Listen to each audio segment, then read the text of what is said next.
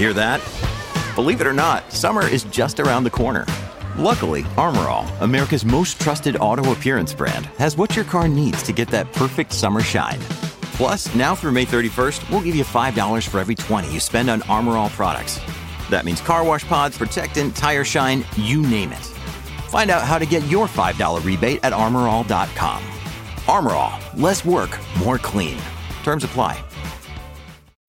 When you need mealtime inspiration, it's worth shopping Kroger, where you'll find over 30,000 mouth-watering choices that excite your inner foodie. And no matter what tasty choice you make, you'll enjoy our everyday low prices, plus extra ways to save, like digital coupons worth over $600 each week. You can also save up to $1 off per gallon at the pump with fuel points. More savings and more inspiring flavors make shopping Kroger worth it every time. Kroger, fresh for everyone. Fuel restrictions apply. Another day is here, and you're ready for it. What to wear? Check. Breakfast, lunch, and dinner? Check. Planning for what's next and how to save for it? That's where Bank of America can help. For your financial to-dos, Bank of America has experts ready to help get you closer to your goals. Get started at one of our local financial centers or 24/7 in our mobile banking app. Find a location near you at bankofamerica.com/talktous. What would you like the power to do? Mobile banking requires downloading the app and is only available for select devices. Message and data rates may apply. Bank of America N.A., member FDIC.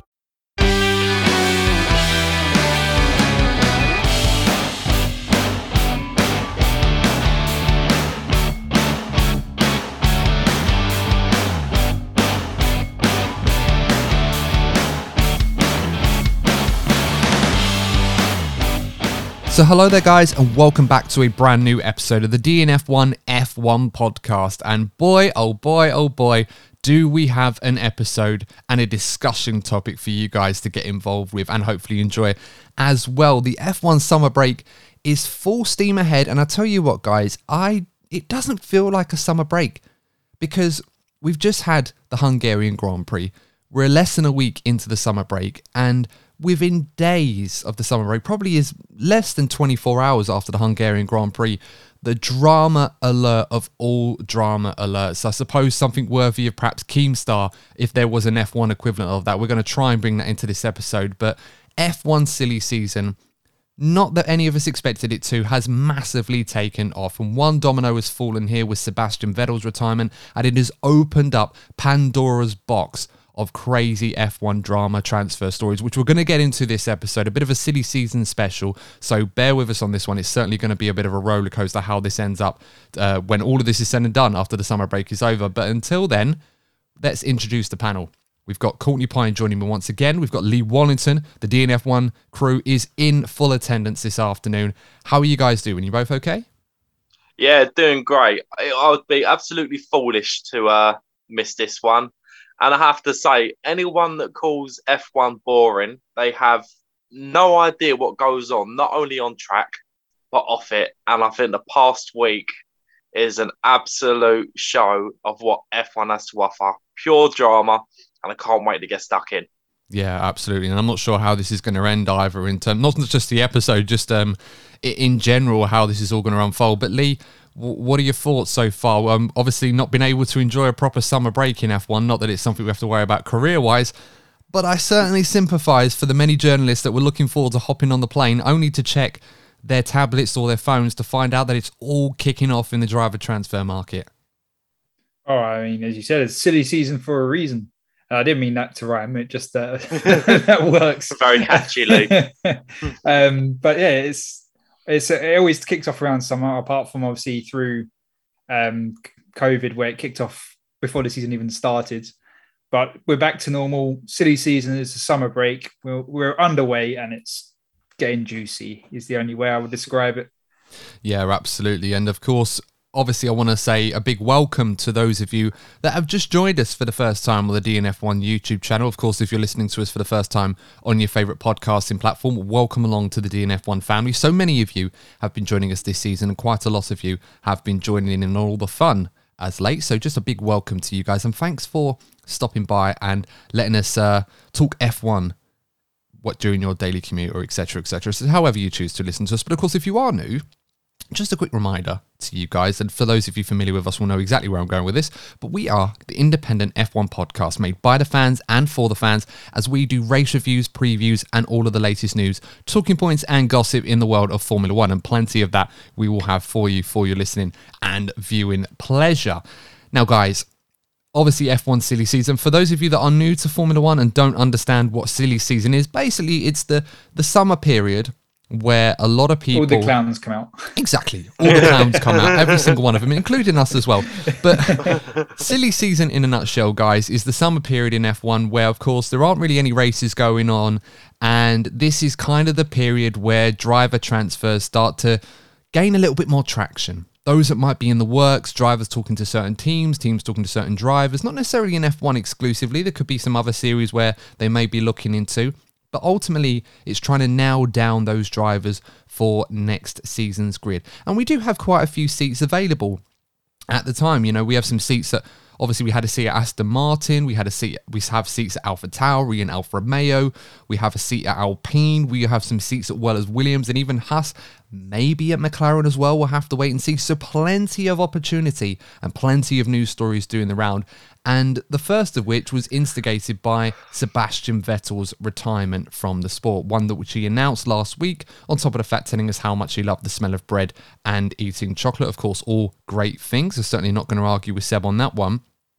But, of course, we expected someone to jump in and potentially replace him. We wasn't quite sure who that was, but out of nowhere, on Monday morning, the 1st of August, we got the huge bombshell that Fernando Alonso, the two-time Formula One world champion, El Nino himself, has confirmed that he will be joining the Aston Martin team from 2023. And this was a huge bombshell. This was a driver that currently was in discussion with his team Alpine, where he's driving at the moment, to stay on for at least another year with an option of a second one, assuming that performance clauses were met in that regard.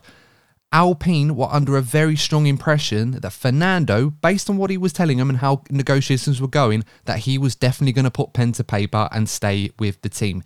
Out of nowhere, he tells Otmar Zafner on Sunday night that he is leaving the team at the end of the season and going to Aston Martin. Then we get the news on social media. Everybody absolutely loses their minds, cannot believe what we've seen.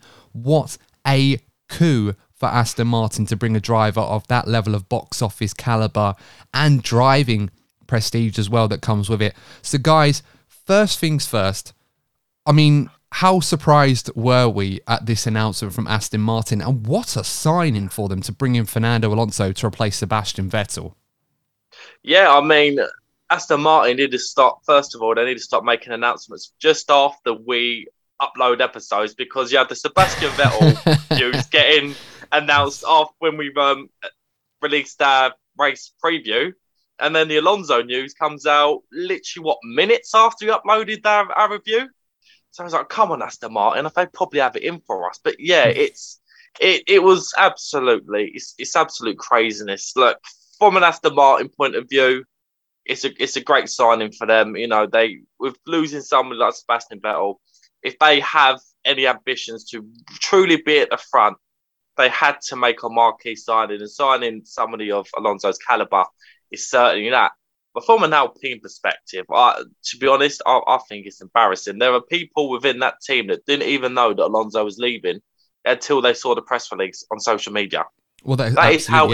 Yeah. That's it. It's embarrassing for a team like Alpine that have been, you know, talking a lot about taking advantage of these new regulations, and again also aiming to be a race-winning team again, and to be sort of dropped almost. It's like they've been jilted at the altar.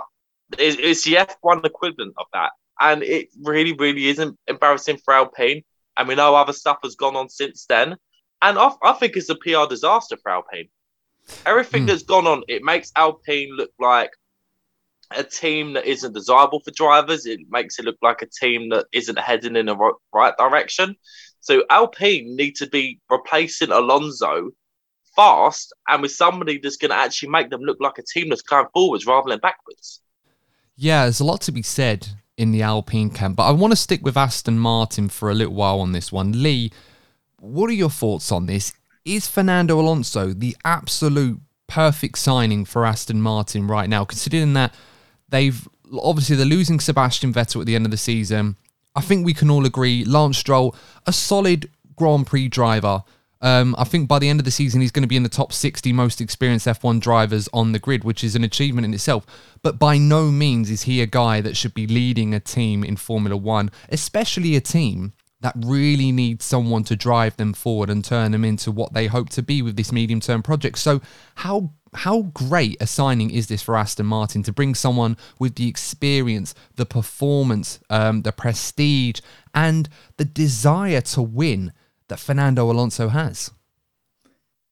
I mean, my opinions on it are pretty mixed. I can understand from Lawrence Stroll's perspective, this is a great signing. Having someone of Fernando's caliber come into the team, proven winning status, always gets the performance out of the car.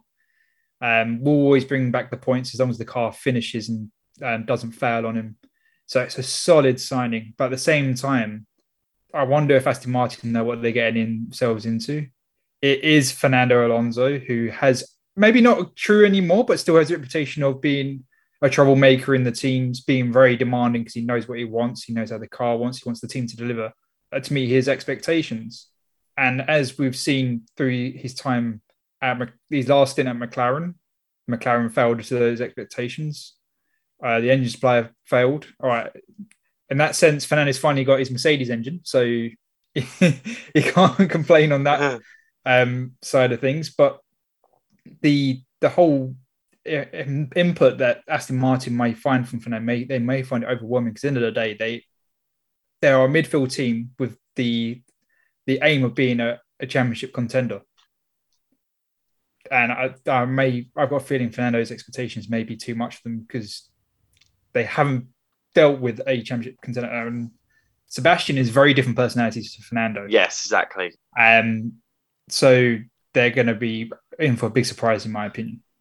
Yeah, and that's a fair point. But I suppose in a way you could argue perhaps this is kind of what they need. I mean, let's not forget, Fernando is going to be joining or reuniting with some similar personnel, the likes of Martin Whitmarsh, who obviously had a good relationship with Fernando at McLaren. So obviously there will be some familiar faces there. It's obviously for Fernando, obviously I know, people talk about Aston Martin, what they had with Sebastian Vettel. People were kind of hoping that might reinvigorate Sebastian Vettel. He never really did. He was okay, but it was one of those where it could have gone one or two ways. They could have either produced a great car and that would have allowed Seb to move up the field and perhaps try and refine that fire and compete for results again, big results.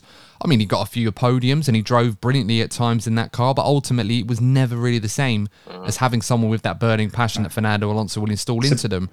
Sebastian did get his hair back, though, so that was an improvement over Ferrari. I think the F1 community will be delighted with that one. I mean, it's certain. And sometimes that's what happens when you don't drive in a stressful environment. Ferrari really ruined Seb in that regard, and he managed to sort of restore that a little bit before he decided to sail off into the sunset, which, of course, he'll be doing at the end of the season, sadly, and F1 will certainly miss him. But, of course, we should talk about what this is going to mean for Fernando Alonso. And I know a lot of people have been casting their opinions on this one, and I feel like I have a certain opinion on this that might polarize some views on this. So I want to let you guys go first on this one. I'm going to ask a simple question.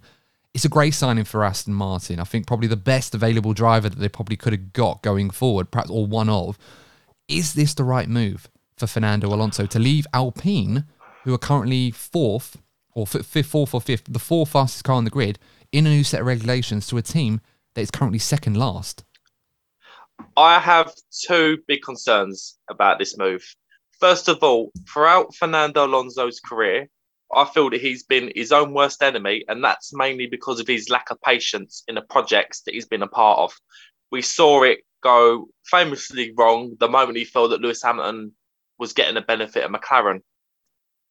He had a lack of patience in the Ferrari project. The year after he left, they started winning races again.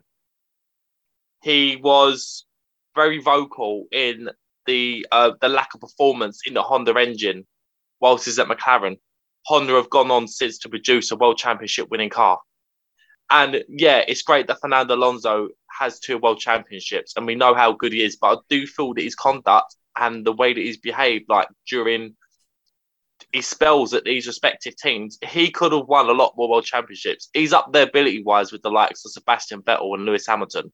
On paper, he should have at least 4 world championships. But because of the lack of patience and how vocal he is, he's missed out in that regard. And, and again, when it comes to his conduct, if you think about how he behaved at McLaren with Lewis Hamilton, if he gets the slightest impression that there's nepotism going on with Lawrence and Lance Stroll, he's going to kick off. So based on that, I'm assuming he was matured since 2017. You'd like to think he has. But if he feels that there's nepotism going on, he's going to go public with it. And it's just going to, if he isn't reined in properly, and Aston Martin have performance issues, he could turn that team into a circus. Yeah, I mean, it's a fair point.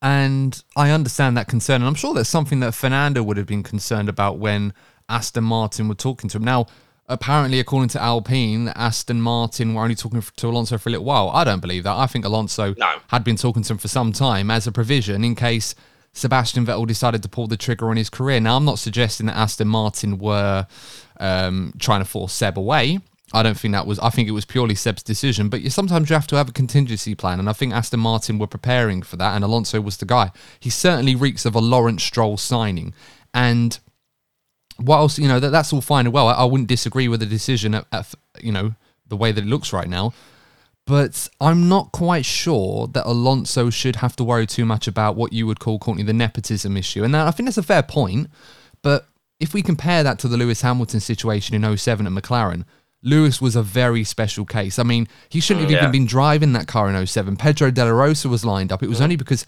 Hamilton impressed so much in the pre-season test that De La Rosa literally gave the seat to Lewis because he knew that he couldn't hold him back. And obviously the way the championship went, the way Sir Lewis was driving, it was incredible. So you can understand the frictions between the two there. And obviously Alonso had promises that were obviously not kept, and that's what enraged him and kind of soured that relationship at McLaren until, of course, he went back, and then it soured again after that, who knew? But I don't see the same thing happening at Aston Martin. With all due respect to Stroll, he's not a 2007 Sir Lewis Hamilton. He's let alone a 2021 or 2022 Sir Lewis Hamilton. As good as Stroll is, Lewis was a special case.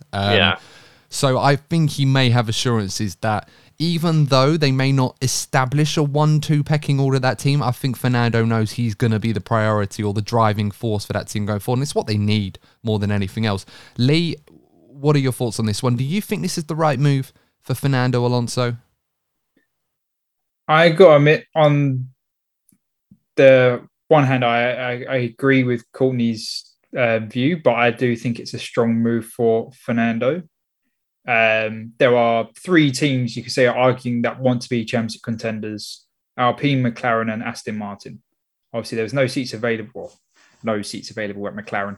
And does he want to go back to McLaren? I don't think he'd be welcome, mate. Yeah, that's another thing as well. Not even to the Christmas party or the summer barbecue or anything like that. No, he's in no McLaren WhatsApp groups. Let's put it that way. So yeah, that what team's off the table. So it was only Aston Martin.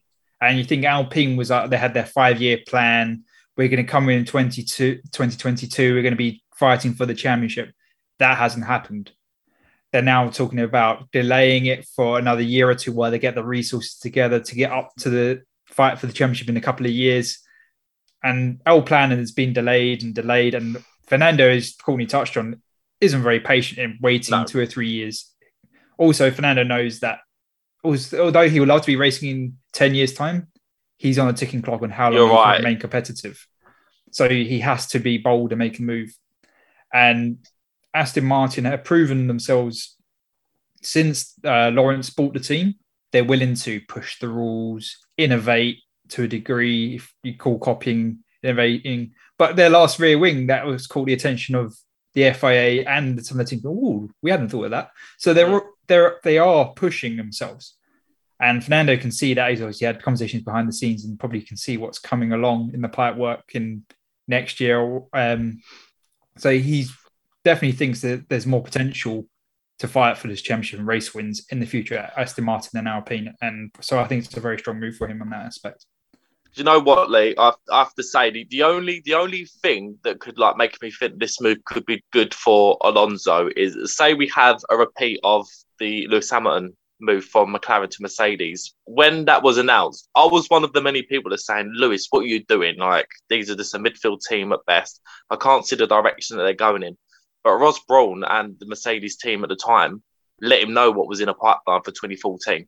And that's what persuaded him to make that move. So maybe Fernando knows something about the Aston Martin project that we don't. Again, I think you mentioned Martin Whitmarsh. He'd have played a part. Martin Whitmarsh has been after Fernando Alonso since his time at McLaren. So maybe the team they're building around Martin Whitmarsh, maybe they know things that we don't. But I'm dubious about the decision. But it's definitely a good signing for Aston Martin in terms of what Fernando offer on track. But we'll see how his conduct. Let's see how his conduct gets on during his time at Aston Martin. And this is the thing. And I agree with you, Lee, on this one. I think it's actually a good decision. It may not turn out to, result in anything good for Fernando. I think realistically speaking, is Fernando Alonso going to win a world championship at Aston Martin? Chances are probably not. But I think we can all agree he wasn't going to win one at Alpine. And I think this is kind of what's led to his decision to go there. And it says more about Alpine, I think, and where they're potentially going in the next few years than it does for Aston Martin. Because if Fernando Alonso is prepared to leave arguably the best midfield team right now in terms of performance and everything else with a new rule change, which of course he'd have invested a lot of time and energy into to sticking around up in his game so that he can maximise, only to not just fall short. But you see what Red Bull are doing, what Ferrari are doing, what Mercedes are now doing. They're catching up. Even McLaren are catching them as well. They're not going forward. And that's the concern there. There's also the issues with the management problem. Obviously, Lauren Rossi, the head there. There's been a bit of a merry-go-round with people coming in and coming out. Otmar Zafner coming into the team. Obviously, that was a very opportunistic move, and I thought it was a good one. But replacing the likes of Davide Brigio, who was in there for a little while and then obviously moved on again. Alain Prost obviously left his role, and he cited that he wasn't happy with the direction Lauren Rossi wanted to go with the team. There was obviously some friction there. It's all a bit of a disaster at senior management. You do not want to be worrying about that. You do not want to be in that environment if you're in your golden years in your career and you're looking to try and find the best option in the medium term to try and do something or achieve something. And I think that's what Fernando's decision has led to. I think he's seen what's gone on at Alpine. He knows what's gone on there for a few years. This has been a project brewing since 2015, since Renault came back to the sport. Yeah. And at no point have they ever looked anywhere close to trying to emulate what they achieved when Fernando was driving for the team back in 05 and 06. So for me, I think it's an absolutely sensible move. I'm not going to say a brilliant or a genius move because Fernando is taking a risk here. And historically speaking, Fernando, when he takes a risk on a driver move, it's always come up short. He's almost like emphatically left teams at the wrong time. He's so infamous for doing that. They go on to achieve something as soon as they leave. And there's a pattern there, even though it's not his fault. Sometimes, that those things can happen in the same way as you mentioned, Courtney, that Sir Lewis Hamilton on the opposite spectrum joins a team at the absolute perfect time in his career, and how things could have been different. But I think this is a move. And I think he said it himself. He looked at other teams. I don't know how many teams were actually talking to Fernando. Probably not many, but, it's Fernando. He has been prone to exaggerate a little bit. But he's a two-time world champion. What do I know? He's obviously sung the praises of the Aston Martin team. He's obviously seen a lot going on there. And I think one thing that we can't deny of Aston Martin is their level of ambition and what they hope to achieve, and the fact that they are prepared to do perhaps more than anybody else at this point in time to realise that. And I don't think that can be undersold. And I think it's a big reason why Fernando, of course, there's going to be money involved. Lawrence Stroll has got the checkbook out, and he's paying him Fernando the big bucks, something that Alpine reportedly haven't done. They've offered him a long-term deal. They've offered him a 2-year deal plus an option of a third with no performance caveats included in that. Alpine got a 1-year deal on the table for him with less money than Ocon from what we'd heard, which obviously is a big no-no for Fernando at the moment because I'm sure he feels like he's worth more than Ocon is, at least under their current contracts. So I think this is a sensible move for Fernando. I think it's worth the risk. And at his point in his career, perhaps this is the last contract that he will sign in Formula 1, I think it's worth a shot. Considering that there's nowhere else. Let's be real, if a Ferrari, Red Bull, Mercedes become available, he's taking it, or at least he's going to try for it. But none of those are going to be, that's not the case at the moment. So I think this is a sensible move. Guys, let us know your thoughts in the comments about Fernando Alonso's move to Aston Martin. Are you excited about it? Are you surprised? How do you think he's going to get on? Is this the right move for Aston Martin? We'll have to wait and see. And of course, let us know what you think about Alpine in that regard. So let's move on to where this leads us next. Because of Alonso's move to Aston Martin, remember that, Aston Martin, there was a bit of a, well, how can I put this? The expectation was there that Oscar Piastri, the current reserve driver at Alpine, a driver that we all, well, me specifically, wanted to see him on the grid for 2023. It seemed for a while that he was going to be going to Williams because under their current agreement with Alpine, Piastri was going to get a seat in F1 and Alpine were going to make an arrangement by that by a specific date, which we believe to be the 31st of July. Now remember that because that's going to be significant with this discussion later on. As it stood, that wasn't announced around the British Grand Prix. We were expecting that to happen. It didn't happen. So we thought, okay, perhaps this will take a little bit of time to iron out, sort out a few things. Fernando Alonso leaving to go to Aston Martin has all of a sudden created the expectation that Oscar Piastri would be promoted to the Alpine team. However, there were some rumours that Oscar Piastri was talking to some other teams, one of which was McLaren. Alpine on the, the Tuesday at 5:11 p.m, Tuesday evening on the 2nd of August, announced on their social media that Oscar Piastri would be promoted to the second driver seat alongside Esteban Ocon for 2023. Now, there were a few things that were quite strange about this announcement on social media, and I looked into the article online, and I'm not going to lie, I remember talking to you guys in the group chat, and it seemed all a bit weird. I thought, something doesn't quite seem right about this. And the reason why I thought that is because, first of all, this was at 11 minutes past 5 UK time where we're based. Oscar Piastri right now is in Australia, as far as we understand, or at the time this was announced. So that would have been 11 minutes past 2 in the morning. So why would they announce it when their driver's going to be asleep and he's not going to be able to respond to it or anything like that? Secondly, there wasn't a direct quote from the driver in the article to say, oh, he's excited about the challenge or excited about being promoted. Again, promoted, a key word in there to where I'm going with this. And he wasn't also tagged in the post. You know, when they have the social media handles on the post, they put them there. That wasn't included either. The last thing about this that was really strange, they also didn't use the word signed at any point in the article. They kept saying he'd been promoted. Now, this is because Alpine believe that under their current agreement, they don't need to say he signed with the team. They have the option where they can just promote him into that second seat, and then obviously the contract and that will be done afterwards. That was the commitment. A couple of hours later, or less than 2 hours later, Oscar Piastri himself actually responded to this, and I'm going to read the quote, because this is a huge bombshell, and this is where all the drama kicks off, guys, and I know you've waited for me to get on with it, so I'm going to do it now. He says, and I quote, "I understand that without my agreement, Alpine F1 have put out a press release late this afternoon that I am driving for them next year. This is wrong, and I have not signed a contract with Alpine for 2023. I will not be driving for Alpine next year." So guys, that quote alone from Oscar Piastri against his parent team that we all thought he was going to be driving for categorically states to them and the world that he is not driving for them next season. What are your thoughts on that one? That's crazy stuff. Again, it's just so embarrassing for Alpine. I'm going to use the description I used before, how Alpine they're like a guy that just got jilted at the altar. And then they've gone to another girl that fancied him before he was jilted at the altar. He goes to her and says, "No, actually, I just see us as friends now." So his plan B has been messed up as well. And it's just in front of the whole world. It's like on a reality TV show, this conversation has happened. It's so embarrassing for Alpine. Like they're gonna have to, like, I don't know, win a race, come up with some kind of super upgrade, or sign another top class driver for them to save face here, because right now they must be blushing massively.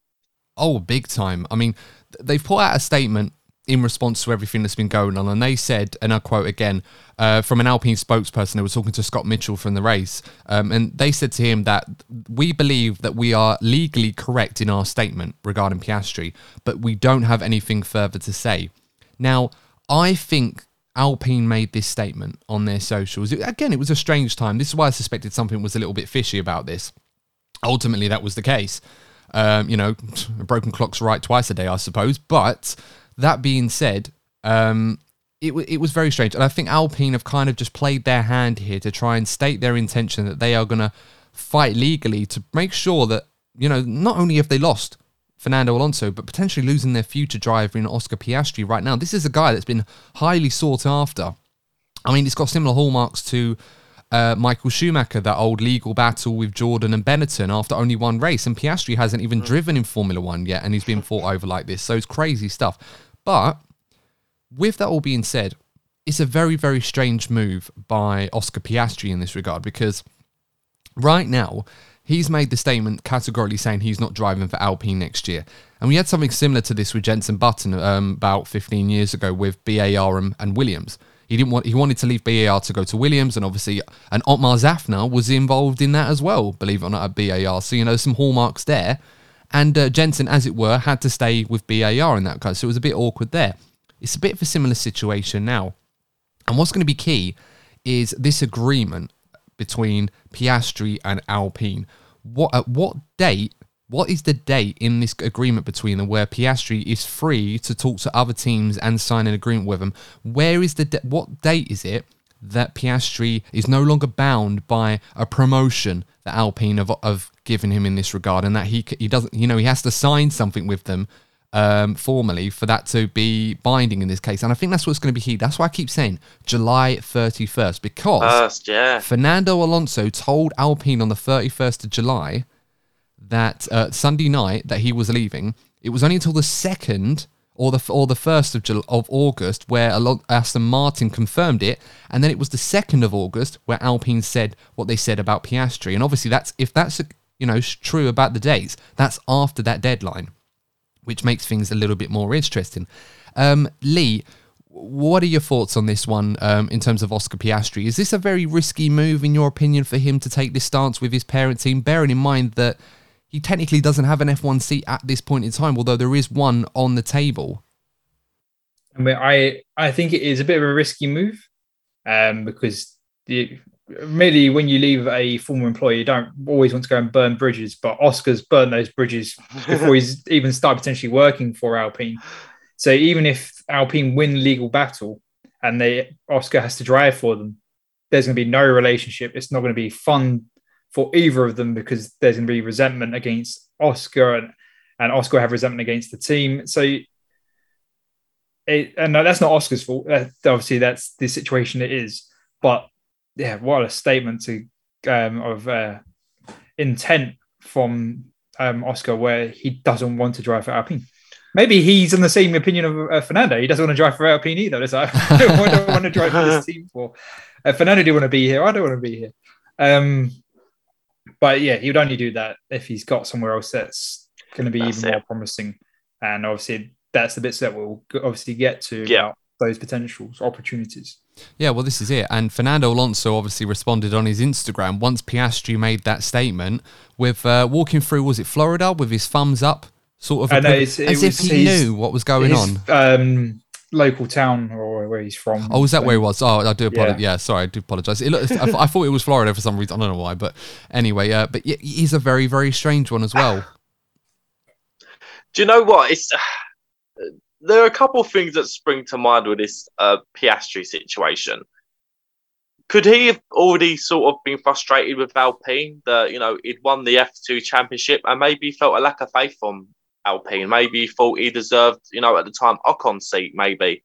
And he probably thought, you know what, if you're not going to give me the chance, I'll start looking elsewhere. And I completely agree with what you said, Lee. I do think a move is almost finished to another team. To be that bold, to put a statement out like that, suggests that another move is definitely on the cards. And from an Alpine perspective, we see it getting said a lot about, in football, when a certain player rejects your club before joining, or a certain player wants to leave your club. You don't want to be having a driver driving for you who doesn't want to be there, because in Formula One, we talk about this a lot. the mental side of Formula One is massive, where tenths or maybe 100th of a second can define your race weekend. You need to be 100% committed week in, week out in order to get those results. And again, that's something else that Lee touched on. If the relationship or the desire, if it isn't there, then you're not going to get the best out of Oscar Piastri, and that could affect his career moving forward. Yeah, and it's one of those things where, you, as you said, Courtney and Lee, you both were out on this. You have to be certain you've got something lined up. And of course, we're going to get into that in a minute, because it reminds me a little bit, not Formula One related, but you guys might remember this being football fans as well, and I'm sure football fans will appreciate this. The transfer saga involving Peter Rod and Wingy, the former winger. Anyone who followed football will remember this transfer story. Obviously, wanted to transfer to Queen's Park Rangers, I believe it was. He drove all the way down from his current club at the time. I think it was West Brom or something. It doesn't matter. Yeah, West Brom to QPR. Yeah, something like that. And he goes to QPR, sits in the car park of the ground of the team that he wants to sign for, because he felt that he could try and drive a transfer away whilst the two clubs were haggling over a fee, and that in the end they couldn't agree a deal. So Onda Wingy had to go all the way back to his parent club. It must have been so awkward and uncomfortable. And this is the situation that Piastri finds himself in right now. He is sitting in the car park. He has made his bed in this. He's made that statement. And obviously he's been advised by his management team. Part of that is Mark Webber, the former Formula One driver. Rumours were going around that he was at the London E-Prix last weekend to talk with Zach Brown at McLaren. And this is where it gets spicy, because McLaren are the team that have been rumoured to have been talking to Piastri about a potential seat for 2023. Now, I'm with you guys. If Piastri is that confident and his team are that confident that they've got something in principle that bypasses anything that Alpine are legally able to give him at this point in time, in terms of the dates, and of course that's an important thing, and I'm sure in the coming days and weeks, maybe even months, we may get a bit more on this to find out what's actually going on here. This is such a critical moment now. And ultimately what it means at McLaren is someone's got to go, because the current situation at McLaren is Lando Norris has a long-term deal with the team anyway, so that's not even an issue. It's Daniel Ricciardo's seat. And at the moment, as we understand, Daniel Ricciardo has a contract with the McLaren team to the end of the 2023 season, and the option for 2023 is Daniel's decision alone whether or not he wants to take that up. And of course, there are a few scenarios here. There's Daniel could take that option, stay with the team for next year, run his contract out, and then go if McLaren don't want to keep him. There could be a release clause where McLaren have to buy him out of that contract, or he could just leave altogether. So it's a very, very interesting scenario here. One that I'm not sure, well, I am sure in this case, that if Piastri's going, it means Ricciardo's going to be leaving as well. So this is a very strange thing all of a sudden. McLaren have kind of been dragged into this scenario of what's happened with Alpine and Aston Martin. And if everything goes as it may seem, or at least as Piastri's camp might be thinking, that means that Daniel Ricciardo's leaving McLaren, may leave Formula One altogether. So how big of a shock would that be to you guys? And what do you think the chances are of that? Because we seem convinced that Ricciardo was going to stay. Yeah, my gut is telling me right now that Piastri will go to McLaren, and I can't see Daniel returning to Alpine so quickly after moving to McLaren. Just a couple of seasons ago. It's not a good feeling. He might feel like it's a step backwards, and at this stage in his career, where he probably hasn't been happy with how he's been driving, he might want to take a break or leave Formula One altogether, which would be devastating for the fan base to, not only lose Sebastian Vettel, but to lose Daniel as well. But that would be bad enough. But could you imagine if Daniel said, "Oh no, I want to stay at McLaren," and after, there's been so much talk from Piastri, that just makes it even more awkward. But that's what makes probably most of us believe that move to McLaren is all but certain, because you wouldn't be that bold, would you? Well, this all hinges on what Ricciardo wants to do. I mean, as I said, Piastri and his team seem quite convinced that they have something lined up if they're not prepared to go to Alpine. I mean, it's not a case where they don't want to go to Alpine. It's a case of they've got something better in plan for him. And as I said, we've already talked about certain nuances regarding why he may feel he doesn't want to join them after having to wait as long as he has done. And obviously the talks with Fernando Alonso would have swayed him into thinking, right, I need to sort out my future because I'm not going to be with this team the next few years. I can't wait any longer. So that might have been that element to it as well. I'm wondering as well, Lee, and I want to get your thoughts on this one as well. Is this potentially also a ploy from McLaren to try and entice Ricciardo to perhaps leave earlier than he would have liked? Perhaps there is an agreement on the table, something in principle, where they say to him, look, if you leave, we will pay you this amount of money out of your contract, similar to what Ferrari did with Kimi Raikkonen when they bought out his contract to move Fernando Alonso in his place a year earlier than expected. So what are your thoughts? Is it perhaps a ploy from McLaren to try and drive Ricciardo out? It may be a ploy from McLaren.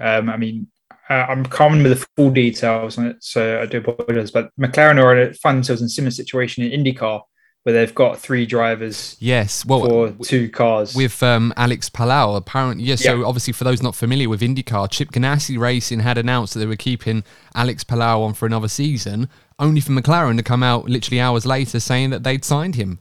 So there's a bit of a legal tug of war going on there, although I think the legal ramifications for that are a little bit more complicated than what we've got with Piastri, but it is a similar hallmark. In other words, there's a good chance, guys, if you check your spam emails, that McLaren might have offered you a contract to drive from next season. All I can say to you is that if you want it, go for it. Just make sure you're not tied to any other work commitments before you do, okay?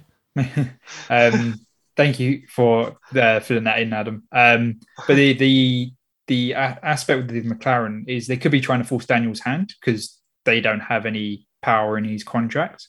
That Zach Brown, I think, has made it clear in the past that he wants Daniel gone. So I wouldn't be surprised that he's trying to force Daniel out. But I think this whole situation and the situation in IndyCar reflects poorly on McLaren and McLaren senior management, that they're in 2 different disciplines. They've got themselves tangled up in contract, not disputes. With IndyCar is a dispute, but nothing's been announced in Formula One. But the potential for a dispute, I think, shows poorly on McLaren senior management, that they've got themselves tangled up in a potential legal battle that, if it goes back and forth between Alpine and McLaren, it's going to get very messy, and it's not a good show on Alpine or McLaren if that happens. But it's a shame if we lost Daniel, because he's the second most popular Formula One driver by social media followers in Formula One after Sir Lewis Hamilton. So from a sporting perspective, losing someone that significant from the sport would be a shame. I personally enjoy his driving, especially when he drives well. His personality, that smile, the shoey, all what he brings to the sport as Daniel Ricciardo it would be such a big loss if he walks away.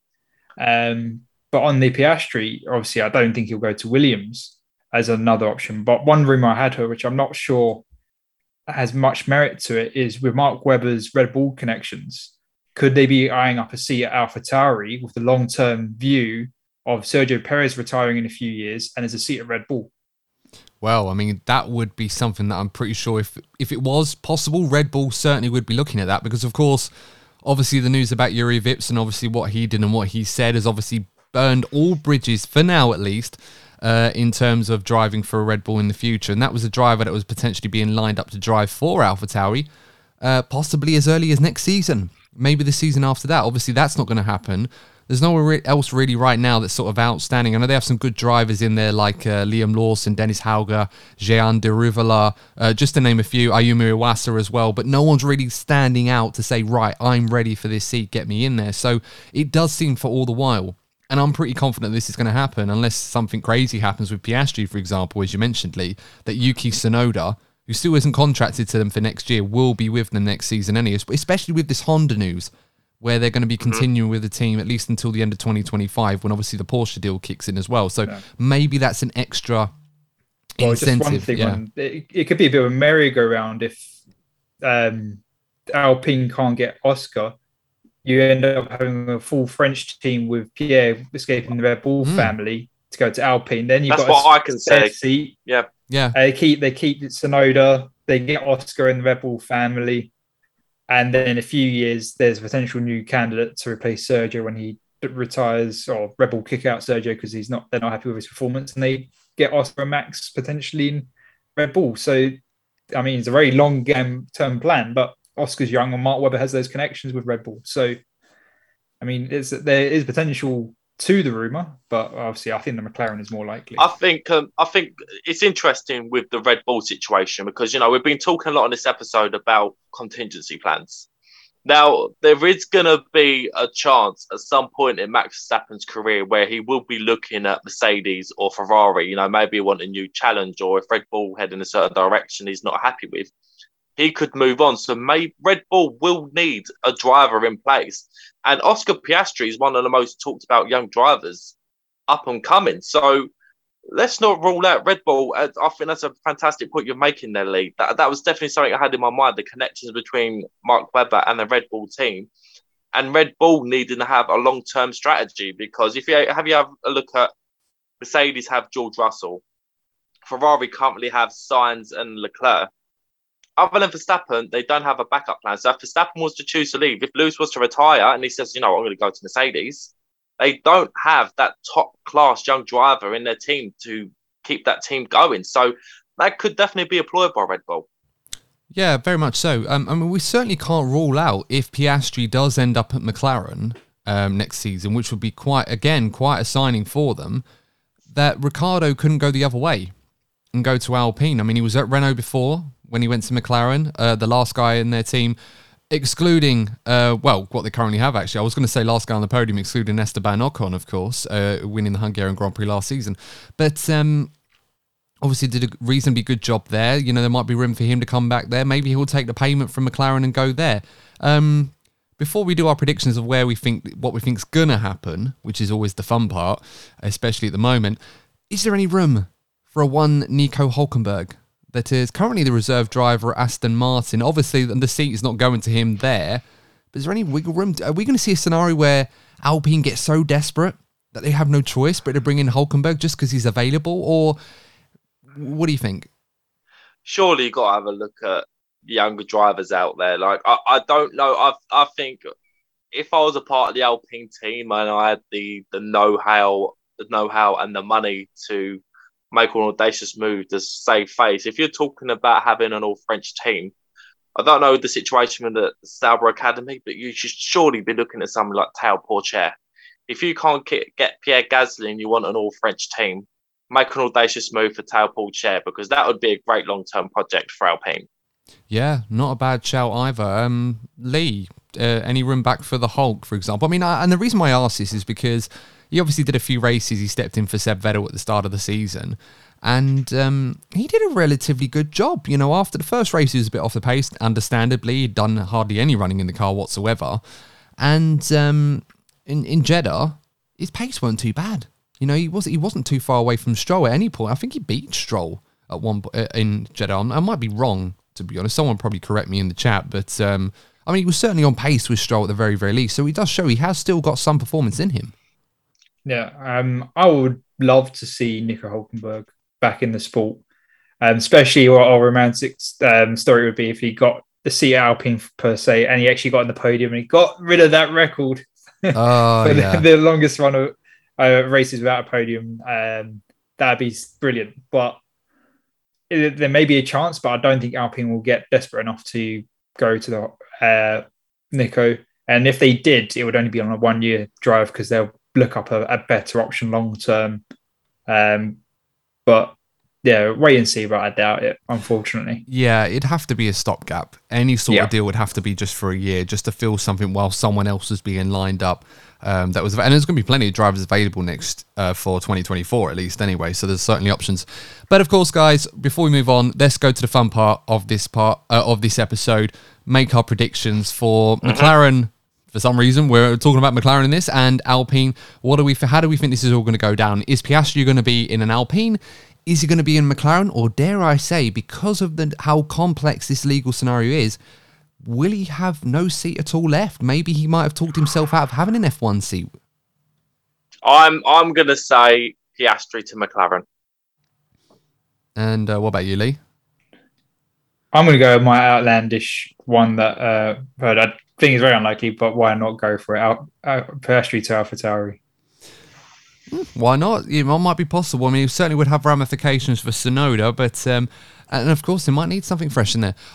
It's a weird one. I'm going to go with, I think Piastri. Yeah, I think he might end up at McLaren. Alpine, I have no idea who's going to end up in that car. I mean, it's literally, if it's not going to be Piastri, who probably still is the favourite, technically speaking, but again, it's down to the legal battle, how that all plays out. But because of what's been going on, I wouldn't rule out Ricciardo going back to Alpine temporarily to see how things go. You know, we'll have to wait and see, but I can't think of anyone else who Alpine would seriously look at. I mean, whoever they do sign is going to be out of desperation. Whether that driver is going to be ready for that seat or not, I don't know, but it literally will be a desperation signing. Would Sebastian Vettel come out of retirement for Alpine? Well, for Alpine, no, I don't think so. But you know, I couldn't see that happening. Could you? No, Seb's not that kind of guy. I think it'll be if Piastri goes to McLaren, I've got a feeling it's going to be Gasly to I was going to say replace, but he never even drove for Alpine properly. So I think the Gasly move, I think that's what would happen if Piastri was to go to McLaren. Well, yeah, true. And him and Ocon have some history in that regard as well. So it could be quite expensive. Whatever it's going to be for Alpine, it's certainly not going to be what they envisioned. This time last week, they were probably getting ready to put the tweets out that Fernando was signing a new deal. But here we are. They had 3 seats there to try and find 2 out of it. And they may not even have 2 to fill the seats that they currently have. So let's move on. Get your thoughts and your comments if you're watching this on YouTube. Let us know what you think. It's certainly an enticing one, and certainly has got plenty of sagas left to go before we find out what's going to be happening for next season in those 2 camps. Let's move on to Williams. This was the third team that's kind of affected by this in some regard. And obviously, as we talked about earlier in the episode, the plan for them looked like they were going to have Oscar Piastri on loan from Alpine for a season, before he potentially moved back into that team for 2024 or 2025, depending on how that was going to go with Alonso. It looked like he was going there. That didn't happen. We're pretty certain at the moment that that's probably not going to happen. I mean, you know, because he wouldn't give up Alpine to go to Williams, with all due respect to Williams. No. But the good news for Williams is Alex Albon has signed a multiple-year contract with the team. And we've got the quote here from him. And this is brilliant banter from Alex Albon, this announcement. Absolutely love this. Based on what we said earlier about Piastri, he goes, I understand that with my agreement, Williams Racing have put out a press release this afternoon that I am driving for them next year. This is correct, and I have signed a contract with Williams for 2023. I will be driving for Williams next year. Let's go at Williams Racing. Now, absolutely love that. Brilliant stuff from Alex Albon. Good move for the driver and the team all round. I think it makes absolute sense. And I'm glad that he's got a long-term deal, because this is always going to be a risk this year. Was Alex going to be able to come back into F1 and move away from being Tsunoda's driver coach to being the real deal? And I think we can all say this year has been a rather successful one for both sides in this. Yeah, I think with the I think the one sort of good story that has come from Williams this season has been Alex Albon's form, you know, picking up points. There have been times where he's picked up points we had no right to, you know, the way that we saw with George Russell. But I think obviously that the biggest question is that other seat at Williams. Surely they won't stick with the TV for another season. And something I've been thinking about lately with that second seat, there's obviously still quite a strong relationship between Williams and Mercedes. I've got a feeling that Toto Wolff is going to try to encourage Williams to take on one of the Mercedes Formula E drivers. I've got a feeling that one of those lads is going to end up getting that other Williams seat. Well, the obvious candidate is Nick De Vries. And this is a driver that we've been hearing rumours. Well, Toto tried to get Nick into the Williams seat last season before eventually it was given to Alex Albon. And obviously, you know, there were certain issues legally there to sort out with that, because, of course, Red Bull and Mercedes had to come to some sort of agreement where Alex Albon was sort of going to be detached from the Red Bull program, albeit that was never going to be the case anyway to get him in there. So, you know, that happened. And it does seem that an opportunity has opened up for Nick De Vries, who recently, of course, let's not forget the French Grand Prix, did an FP1 session in the Mercedes. Did quite well as well. Yeah, it was quite decent. Yeah. He weren't too far off of George Russell, so it was decent pace. So the Formula E world champion certainly has still got the skills, albeit he is now, 27? Obviously not old, but it's not a driver going into a team that's expected to learn and grow. This is a guy that needs to hit the ground running, and I'm sure Williams, if they do sign Nick de Vries, would expect that as well. Lee, of course, before we get into some of the other targets, what are your thoughts on the Albon move with Williams? Do you think that's the right decision for both parties to stay together? Yep, I think it's the right decision. With Williams and Albon, Williams found their replacement for George Russell, stepped into that vacancy that George left, bringing back the points, bringing back the solid results, beating the teammate. Yeah, it's like George never left in that aspect as far as Williams is concerned. So they're obviously very happy to keep Alex. And Alex having a drive on the grid, getting him in that team leader position, learning away from the sharp end of the grid means that his connections to the Red Bull are, I think, completely gone. That it builds up his knowledge base for a future potential return to Red Bull. So I think it makes sense for both parties in that aspect. Yeah, I still think of all the Red Bull drivers that are involved in the academy right now, he's the outstanding candidate to go back into the senior team if an opportunity presents itself in the short term. And as you pointed out, Lee, the comparisons to George Russell have been there this season, a guy that had been in that team for a few years, by his own admission, a bit longer than he probably should have been before he got the call up to Mercedes. And at the very least, Albon has been pretty close to being on par with what George achieved at Williams, and Albon's not been there very long, so it's certainly a testament to how good Alex Albon is. Of course, this should be no surprise to anyone that's followed Alex Albon's junior career that he was right up there with George Russell for a long time in their junior careers, alongside Lando Norris as well. So great to see that Alex has got a longer term deal, and it's great to see him stay in Formula One, because I certainly think he's earned his place, and I'm glad to see that he's going to be in for a little while longer. That leaves the second seat at Williams. Now, as I said already, Oscar Piastri looked like the guy that was going to be in that seat. As we understand now, that's probably not going to be happening. I'm 99% certain now, and this will probably be a clip that's in a few months' time when I'm completely wrong, that Piastri is not going to be driving for Williams next year, although he hasn't ruled it out, just ruled out Alpine rather than Williams. So you never know. But that now leaves a vacancy, and Nick de Vries is one driver that we've already talked about that has a potential chance of getting there, and there's certainly appeal there. With his background and his connections as well with Mercedes. Nicholas Latifi, a driver that we'd all kind of come to the opinion that they were going to call it a day on him. This opportunity has now presented itself. Perhaps Williams need a stopgap for another year whilst they sort of filter out potential other candidates that might be interested in the coming years. There's also another candidate in Logan Sargent from F2. The American driver doing rather well in the F2 championships. I would say in the championship hunt, but Felipe Drugovich looks like he's got that at least one hand on the F2 trophy at this point in time. Well, there's plenty of time for that to change, but he's doing rather well this year, Logan Sargent. An American driver as well, which next season is going to be incredibly massive to have an American driver if they did that, because of course we're going to Miami, the Circuit of Americas, and Vegas. So obviously he's going to be the poster boy for those events. A lot of interest there. That might commercially appeal to Williams. What are your thoughts on these candidates, guys? It seems to be one of those three, in my opinion. So where do you think Williams might be leaning for 2023? What about another candidate of Mick Schumacher? Well, there's this is it's interesting because obviously his uncle Ralph drove for the team. His father.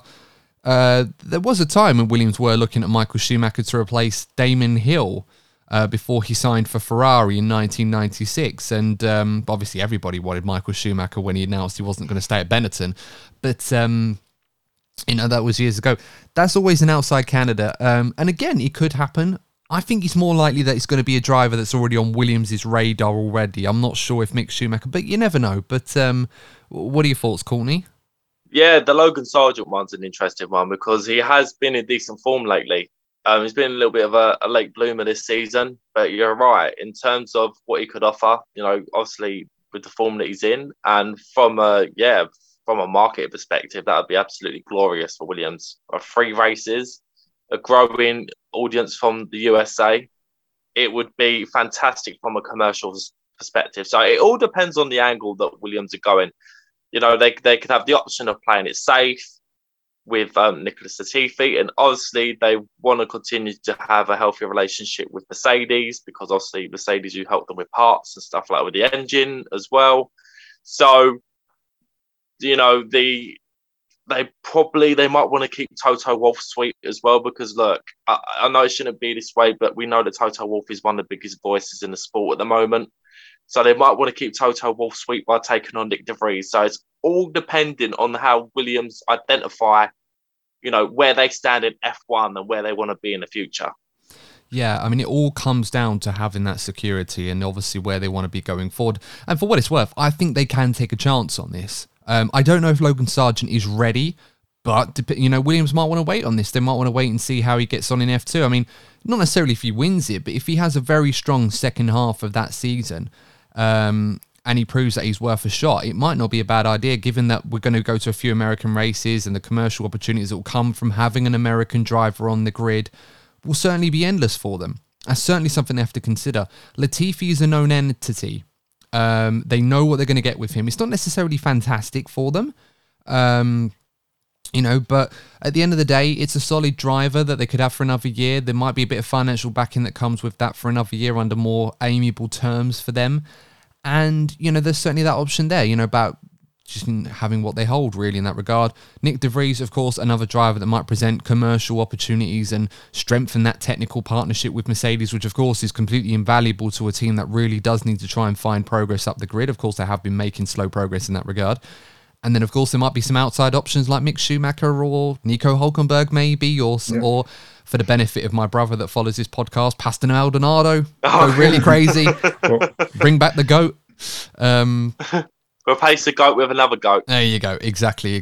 But Lee, I mean, obviously, I know you mentioned Mick Schumacher, but if you were Jos Capito, who would be your number one choice? Well, I'm going to explain my thinking with Mick Schumacher. So, from my understanding, Ferrari aren't looking at renewing Mick's contract for the Ferrari Driver Academy. Mercedes are very keen about getting a German driver in the team. So potentially, just as a discussion, Mick maybe enrolled in for Mercedes as a young driver, which is then, as Courtney's already suggested, Toto, Mercedes. All of a sudden, they get a young driver for the Mercedes program with Mick Schumacher, because Haas aren't too keen on his performances, although they have improved. So that is an option if that all those scenarios come to effect, that you get a Mick Schumacher driving for Mercedes contract in Williams. I mean, that could happen. And just going on to the Logan aspects, I know Gene Haas is quite keen on getting I hear, not say I know, because I don't actually know what he's thinking. He's quite keen on getting an American driver in the American team for the 3 American Grand Prix next year. So as you both said about the marketing potential, Gene's an intelligent businessman, and he knows how strong it will be to get an American driver in his car for next year from the financials. So I wouldn't have ruled that out for Haas. I know we're talking about Williams, but just because of the complex moves that I just said, I just thought I mentioned that. You've been dropping a few bombs in this episode, Lee, I must say. Yeah. Sorry. I like the way that you think, exactly. Lee. I mean, on the Mick Schumacher front, I like the way that you think, because that does, it does have an element of sense to that. There was obviously some logic there. And I certainly wouldn't be surprised if certain dominoes fell in that direction after everything that's been going on. Perhaps it was something that they thought probably wasn't likely to happen, and the opportunity has now presented himself because of the absolute cluster, I'm not going to swear on this, that has been caused by the Seb Vettel and Fernando Alonso and Piastri news, but as a result. So certainly a lot going on there. I mean, personally, I'd be absolutely gutted if Mick Schumacher ended up becoming a driver that was good enough to win races and compete for world championships, and because Ferrari just didn't believe that from what they've seen in the first couple of years of him, although to be fair, you couldn't blame them for having that thought right now. Not that they're the experts in long-term planning anyway, but it would be gutting for them to see a driver that they've put so much time and investment through heritage and legacy and everything else, and he's driving for a rival team and doing the business there rather than at Ferrari, which is obviously the wet dream of every Ferrari fan, I suppose, over the last 20, 30 years. So take that for what it's worth. Anyway, no wonder I'm a Schumacher fanboy. I digress, but I do like the way that you're thinking, Lee, on that one. 100%. All right, let's see if I'm right. I mean, you could be completely wrong and wide of the mark. More than likely. This is why it's fun doing these silly season episodes, because we can think about these things, and you never know that there might be something to it. I guess it's how these you have to kind of think on your feet like that. You have to make these contingency plans, or if this happens, or if this happens, or this happens. You get that meme with that guy from that TV show who's plotting everything, and it comes up with some sort of crazy conspiracy theory, and you just go, that's the Illuminati, and there you go. But, anyway, let's round this all up. Let's talk about some other seats. Obviously, AlphaTauri, I know you already mentioned, Lee, that Piastri might be a good fit there. It does seem likely that Tsunoda's going to be extended for another season. Courtney, what are your thoughts? Do you think anything's going to change with that? No, I think Tsunoda will stay. I think the question marks will be surrounding Pierre Gasly. And what about Alfa Romeo? Because technically they have a seat available there alongside Valtteri Bottas. Now, it's likely at the moment that Zhou Guanyu is going to get that seat going forward. And of course, that will be incentivized by F1 and endorsed as well by other characters that want to get a Chinese Grand Prix, get 2 Chinese Grand Prix on the calendar going forward. And of course, whilst there are no immediate plans for that to happen in 2023, they obviously want to try and keep Zhou Guanyu in F1 long enough to try and realise the potential of that and try and capitalise on that as well. So what do you think on that one? Is he going to be there next season? Yeah, I don't think it's just the Chinese market. I was very critical of them of not Aston Martin, of Alfa Romeo signing Zhou in the first place just for commercial reasons. But he's actually exceeded expectations for a lot of us. I don't think he particularly set the world alight in his time at F2. But during his first half of the season with Alfa Romeo and F1, he's done a great job for them. So I think it'd be silly for them to get rid of Zhou at this stage. Yeah, I think so too. And I think Zhou's driven rather well, to be fair. I think considering what he's been up against and the package he's had, I think he's done a relatively good job. I think he's done a better job than what Mick Schumacher, for example, at Haas. I think if you talk about, if you rank the drivers in order of how they've performed or where you think they stand right now, to many people's surprise from the start of the season when they would have done this, I think Zhou is better than Mick at the moment. And it's up to Mick to prove that he needs to be doing more than that. So I think definitely should be putting more stock in Zhou and Zhou Guanyu, and see where he goes with that. Lee, is there any room for anyone else at Alfa Romeo? I mean, we know we talked about Teo Pourchaire, but perhaps he's not quite ready for that jump to Formula One yet. He's certainly a protege and a driver they want to get in there, but perhaps not quite at this point in time. I think it's very slam dunk with Zhou. I mean, he's the rookie of the year. So it makes sense to keep him. He's delivered the performances, as you both mentioned, a lot better than I thought it would. And between Bottas and him, they've actually, I think, got a stronger driver pairing than they had in the previous years. So it'd be silly to change it up when the performance is being delivered. I don't think it's worth risking another driver pairing. No, absolutely not. And I think it's a good dynamic that seems to work. We don't see too many clips of Zhou and Bottas, or Guanyu, and Bottas sort of, how would I put this, sort of being chummy with each other, but they just get on with it. They don't really have any friction, and it's a very easy relationship to maintain at the moment. So I don't see any reason why Alfa would want to change that in the short term. So that leaves us with Haas, the only team left that at this point in time that we're aware of that has a seat. I mean, who knows what could happen elsewhere, but obviously, Kevin Magnussen is staying with the team. He signed a medium-term deal with them at the start of last season when he was drafted in at the very last minute, and has done a good job so far. Mick Schumacher, of course, I still expect him to still be there. Yeah. I don't see any reason why Haas would move him on. I know performance was an issue earlier in the season. The last few weeks, he's certainly upped his game. And that, of course, that's by no means we should be overlooking the earlier parts of the season for what's happened very recently. Form is temporary, class is permanent in that regard, and obviously we'll have to need more time before we can have a fair judgment of where Mick is right now. But as I said, I think he's done well enough to at least buy him some more time, and I think Haas, if they're prepared to invest in that, may benefit from that rather than just letting him go. And of course, as you mentioned, Lee, there are probably other teams that might take a chance on Mick. So is there really anyone else that could jump into that Haas seat right now to replace Mick, or do you feel that it could depend, or Haas's second seat could depend on what Mick decides to do going forward? No, I think again, I like Lee's idea about Logan Sargent. That is a good one, but I do feel that Haas are going to stick with Mick.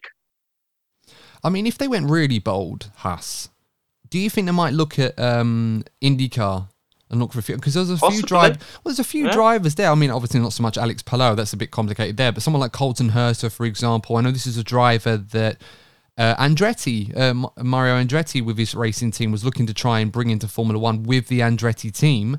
Obviously, that's not happening, at least in the short term. But is he an American driver that, even though he's contracted to McLaren, has to be tempted to try and see if they could bring him in?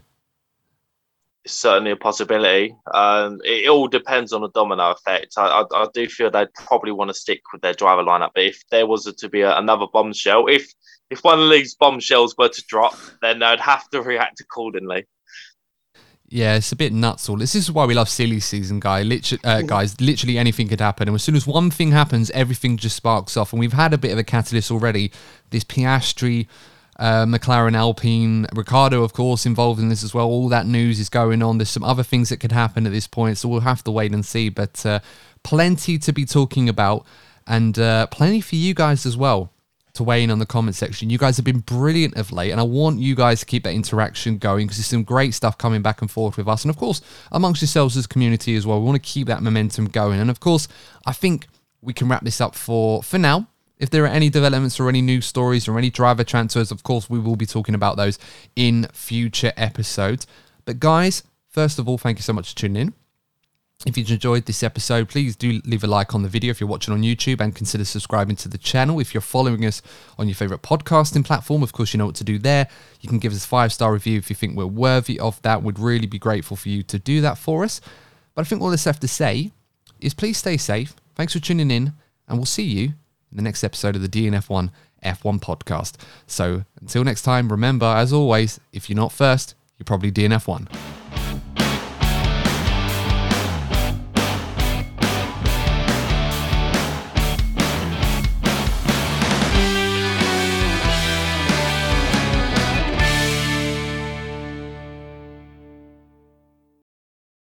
Sports Social Podcast Network.